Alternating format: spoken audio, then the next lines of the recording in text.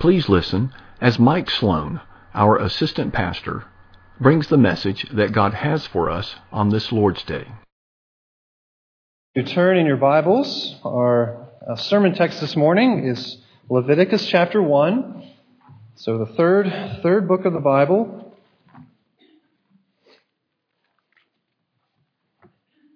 Leviticus, of course, is not one of the most preached from texts, so I guess I owe you a bit of an explanation. Why would I do this to you?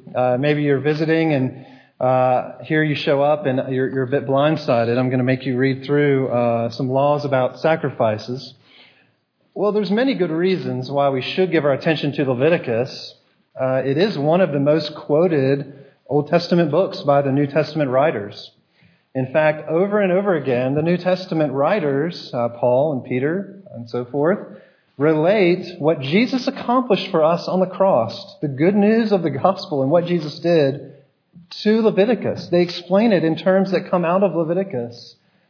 Not only that, they then explain how we are to live in the light of the grace shown to us.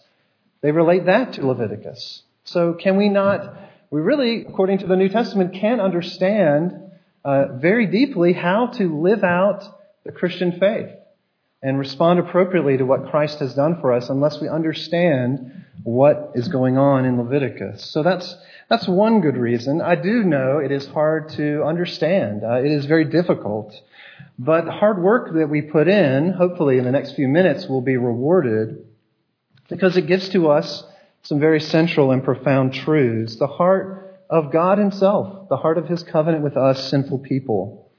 So we're going to read Leviticus 1, and I'll give just a couple of notes of explanation as we read through it, just so you have your bearings, because it is a very foreign type of passage to us, very things that are not very normal to our worship services, but these were to be a part of the worship of God's people many years ago.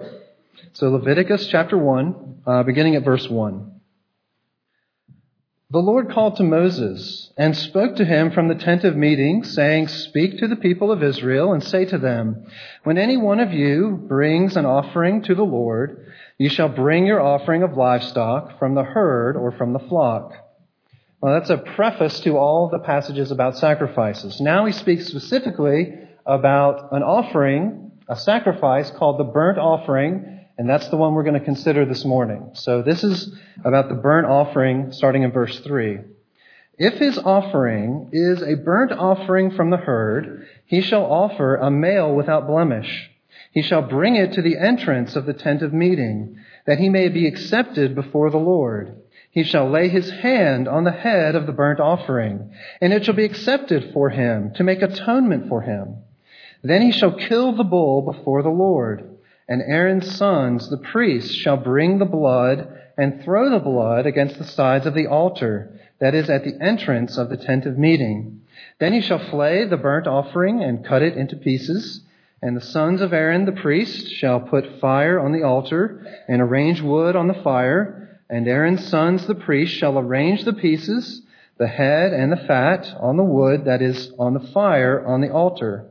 But its entrails and its legs he shall wash with water, and the priest shall burn all of it on the altar as a burnt offering, a food offering with a pleasing aroma to the Lord. The next few verses repeat those same basic instructions, except if you could not afford to bring a bull, a male cow, then you could bring a goat, a male goat or a male sheep. So this is repeating the same basic idea, except for someone who cannot afford to bring a bull. So verse 10, if his gift for a burnt offering is from the flock, from the sheep or goats, he shall bring a male without blemish.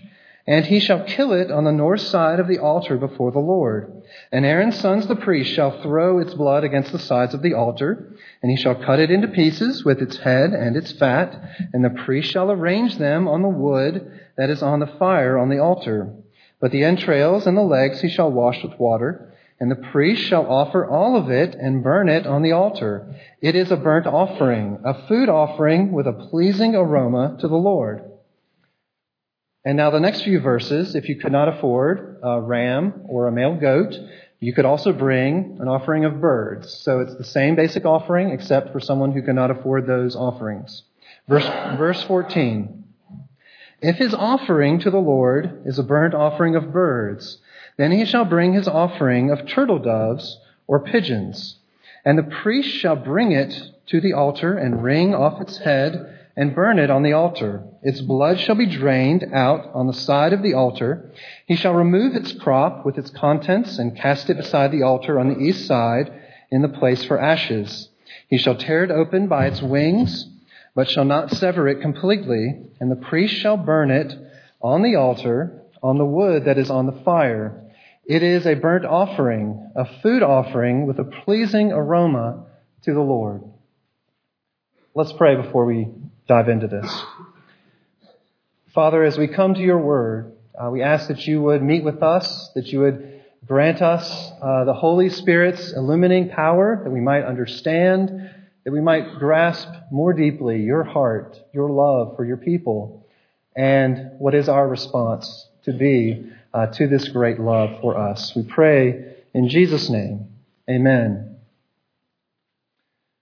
Every day at church for 4 years of our lives, Emily and I heard the worship leader at Central Presbyterian Church in St. Louis when we were in seminary, toward the beginning of the service. As he was leading the service, he would say these words to the congregation. He would say, "Good morning, Christ is risen." And then the congregation would reply, "He is risen indeed." And then the worship leader would say, "He died for us that we might live for him." Every single Sunday for 4 straight years we heard that phrase, "He died for us that we might live for him." And that is quite fitting, because does that not encapsulate the heart of the Christian faith? Is that not what we need to hear every single day? That Christ has died for us, and that grace shown to us requires us to now live for him in all things. That is simply what the Bible is all about.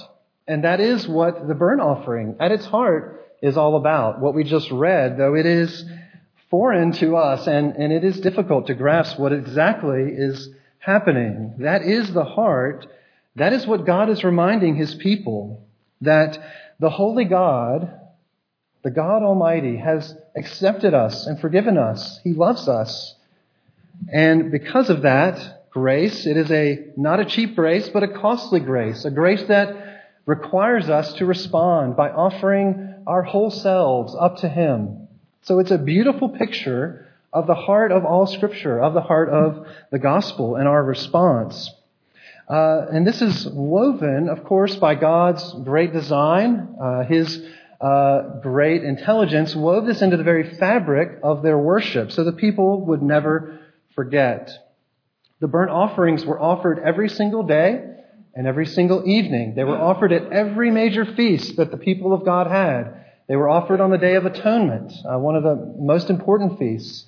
They were offered at other times. Individuals could bring a burnt offering. So it was one of the most fundamental offerings, and God in his wisdom packed it with this idea that we are loved and saved by his grace, and that calls for us to then offer to him something very costly, our own lives. So this morning, as we consider this offering, I just want to tell you what our approach will be. I just want to be very clear on what was actually happening in the service of worship. So we just want to make sure we understand what would happen when a burnt offering was brought. And then we just want to mention 3 things that we are to learn from this burnt offering. 3 things that God was communicating then as well as today. So let's just think about the drama of what was happening when a sacrifice was brought. What actually happened? Because I think growing up, and maybe you have this experience, when you read something like this, the idea often I think that we get is you would bring your animal to the entrance of the tent of meeting. And you would think, well, that means because it was a courtyard that was fenced in, and then there was a house in the middle where the Lord's presence was. I had in my mind that, well, that means you would go to the entrance of the courtyard where it was fenced, and you would give your animal over to the priest, and the priest would kind of take over from there. That is not at all how it would happen. As we just read, you would enter into the courtyard yourself. What would happen? well, you would come beside the altar and you would put your hand onto the animal that you had brought and selected. And you were doing that, you would press your hand down on that animal because you were associating yourself with the animal, saying that this animal is a substitute. This sacrifice is a substitute for me, for my sin. You were associating yourself with the animal. Then what would happen next? Well, the animal would be killed. Who would kill the animal? Not the priest. You killed the animal. You came in before the presence of the holy God, a sinner, and you laid your hand upon that animal. And you said, this animal is going to die in my place, and then you had to kill the animal. You also prepared the animal. Did you notice that? You also prepared the animal to go onto the altar to be burnt completely to the Lord. Now, of course, the priest did have duties and responsibilities. Their actions were the main symbolic ones. They would collect the blood and throw it on the altar. And we'll talk about that in just a moment. And then they would actually take the animal onto the altar so it could be in the burnt offering uniquely. The entire animal was consumed and burnt up. It was for the Lord. Other offerings, portions of it, were given to the priest for their food. That's how the priests got food. But here, the whole offering is burnt up to the Lord. So just imagine what it would have been like to worship in that way. It was a full sensory experience. You came in before the presence of the Lord. You were actively participating in this sacrifice. What would that have been like? It was a memorable picture. It was a guide to the heart of the faith. As we mentioned, God was impressing upon His people certain key truths. So what were then the main truths that God was communicating to His people? We just want to mention three things this morning. The first is that the covenant, God's covenant, is for all. God's covenant is for all. Everyone was allowed to come and bring a burnt offering. That's why it seems tedious to us to read those instructions and have them repeated, basically 2 times after the initial instructions. But why did God do that? Well, it was on purpose, because very few people could afford to bring a bull.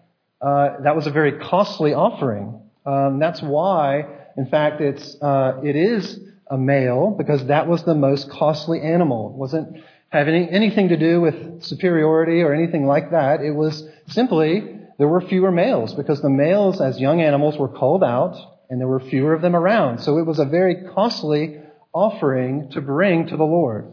Well, if you couldn't afford a bull, what would you bring? Well, we read you bring a male goat or sheep. But that was even a lot for most people. But God wanted all to be able to come and worship Him. So then He made provision for an offering of birds. So it seems repetitive to us, but God is going out of His way to make sure everyone knows they are able to approach Him. He is a God who desires to be in covenant with anyone who will come to Him through grace by faith. Now, this was actually a radical idea at the time. It was a very common view at the time among most nations that the Lord, especially, not the Lord, but their gods, the gods that they believed in, were the ones who favored those who had power, those who had authority, those who had wealth and riches. Otherwise, how did they get the power and that wealth? So that was the common conception that the Lord was kind of tearing down among His people. He is a God who wants all to come to Him. And your wealth or your power, when you stand before God, doesn't really matter, because all come as sinners, all stand in need of God's grace. So that would have been very much communicated to the original people, and it should be to us as well. Whoever you are, if you're here this morning, God wants you to come to Him by grace through faith in the Lord Jesus Christ. This was an Old Testament emphasis.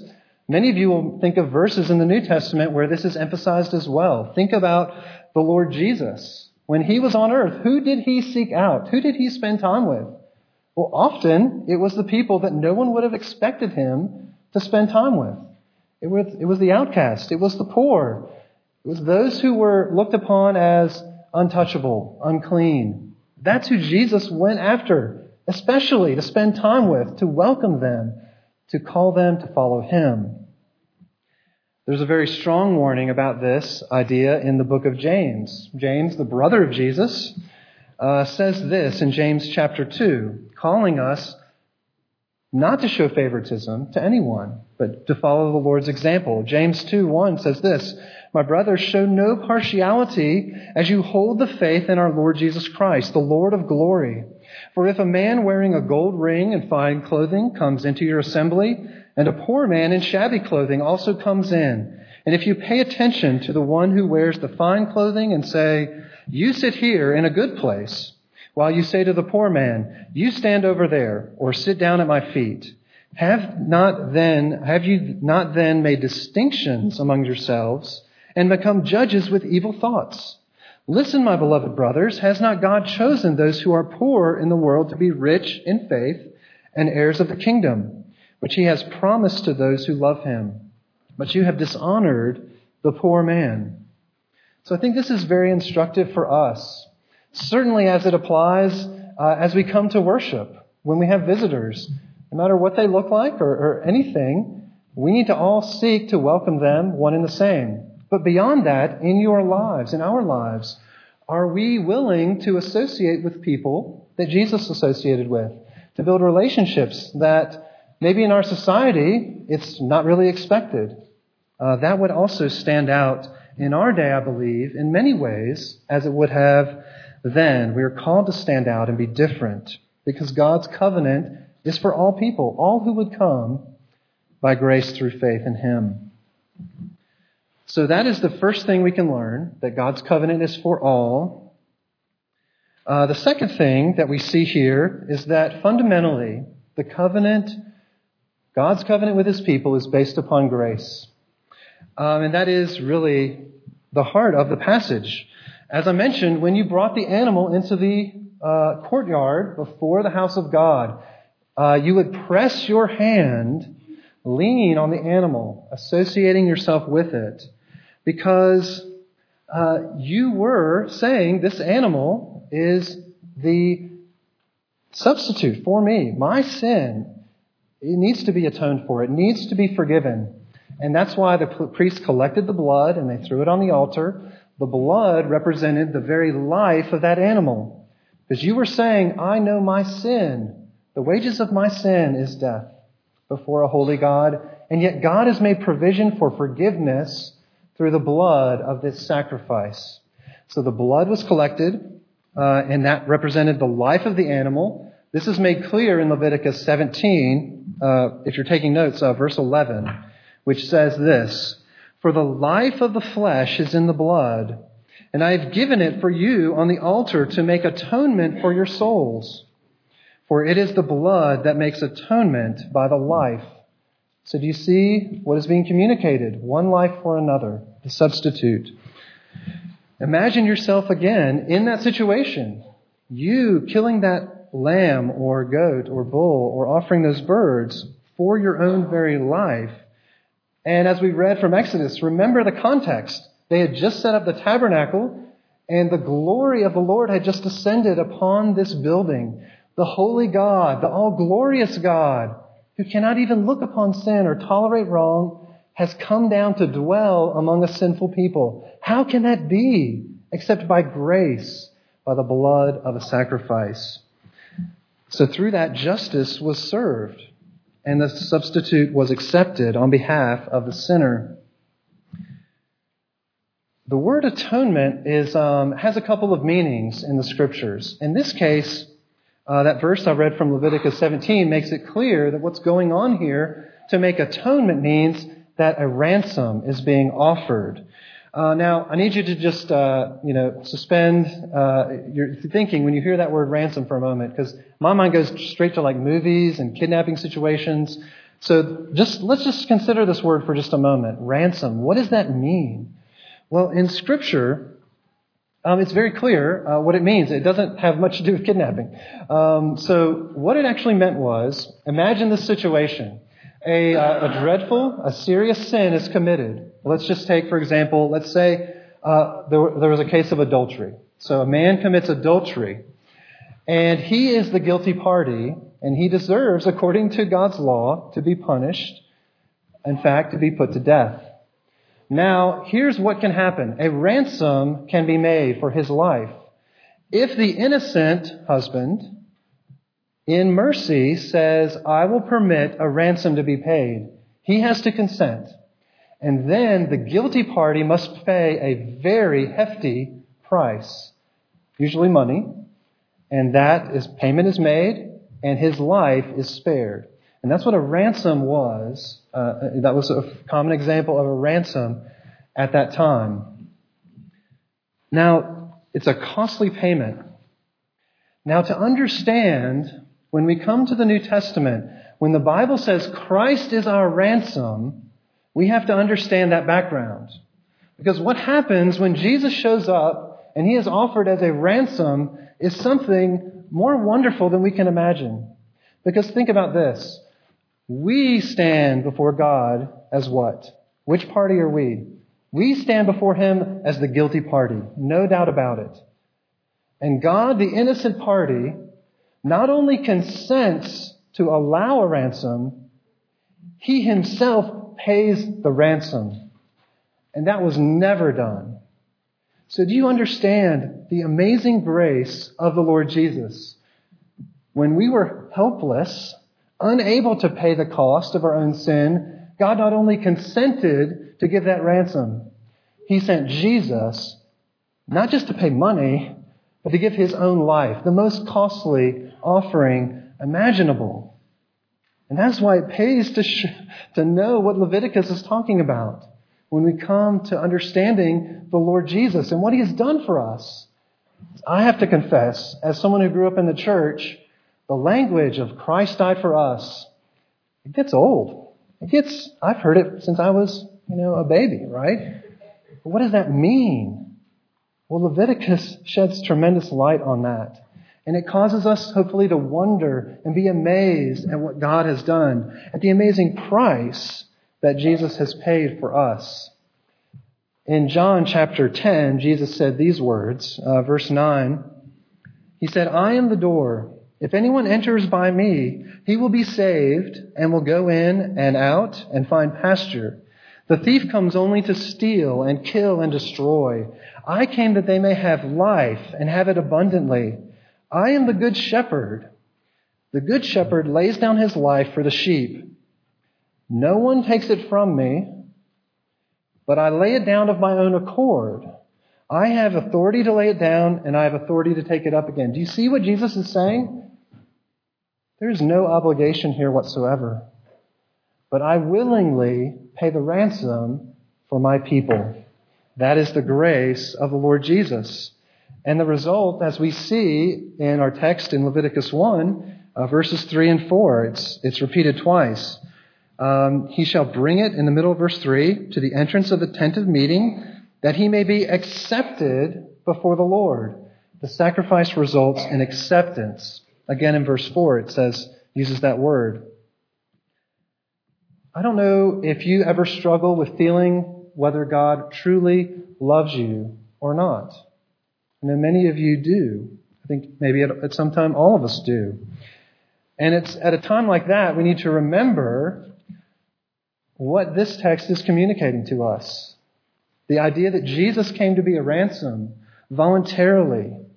And when we're fearful and when we're anxious, we need to gently rebuke ourselves as having an unbelieving heart and say, what more could I ask of God to show than to offer his own Son? What more proof could I need of his love?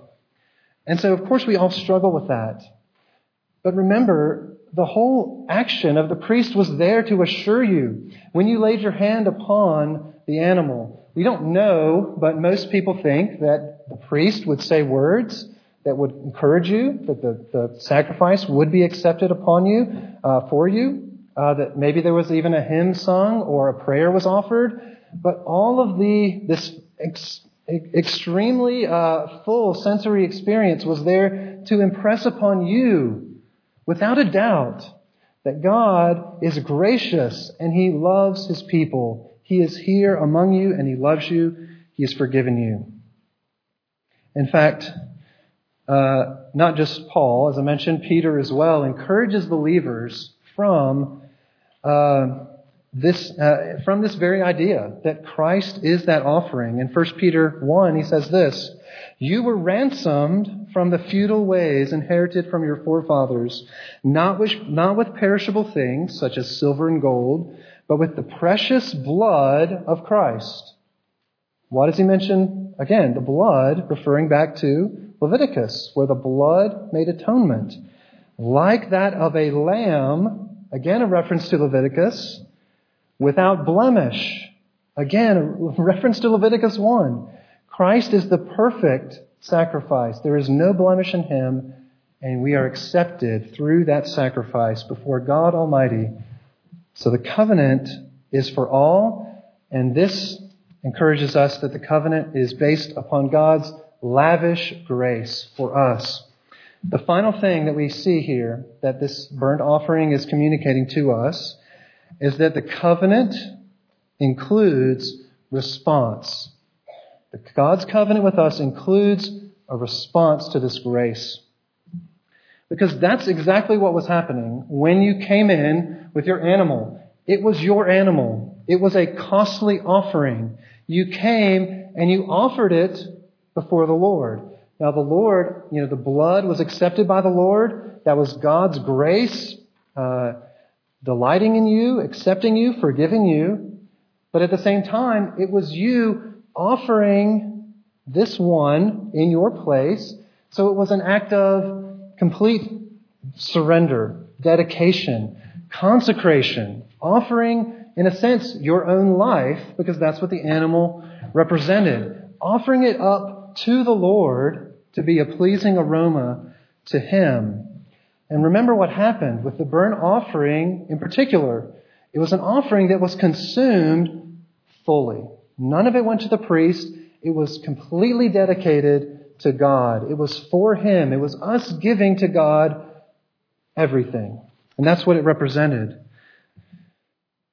Now, God's people at this time had already been redeemed from Egypt. They had already been forgiven. God had already said, "You are my children." That language is not that's not from the New Testament. It goes all the way back to the Old Testament. God had already redeemed them by His grace. But here in the worship service, as they came and were reminded of God's acceptance by grace, they were also reminded that His covenant includes this response. That not only do we receive His forgiveness, receive His love, but we are to offer ourselves wholly unto Him. Because God desires them to be transformed, to be changed, to be empowered by His grace to live for Him, to love others as He loved them. So in your own worship of God, when you come into this room, when you worship God, I hope we all come with this idea: Jesus, thank you for accepting me by your blood. Jesus, I am yours, and I offer my praise this morning to you. I hope we come more and more with that spirit in our own worship, as we pray, as we sing, but not only here, in our entire lives. And that's where Paul, as we read in Ephesians 5, uses the burnt offering to teach us how we should live before our covenant God and in relationship with our covenant God who loves us and has saved us. If you would, please just turn back to Ephesians 5 and look at verse 1.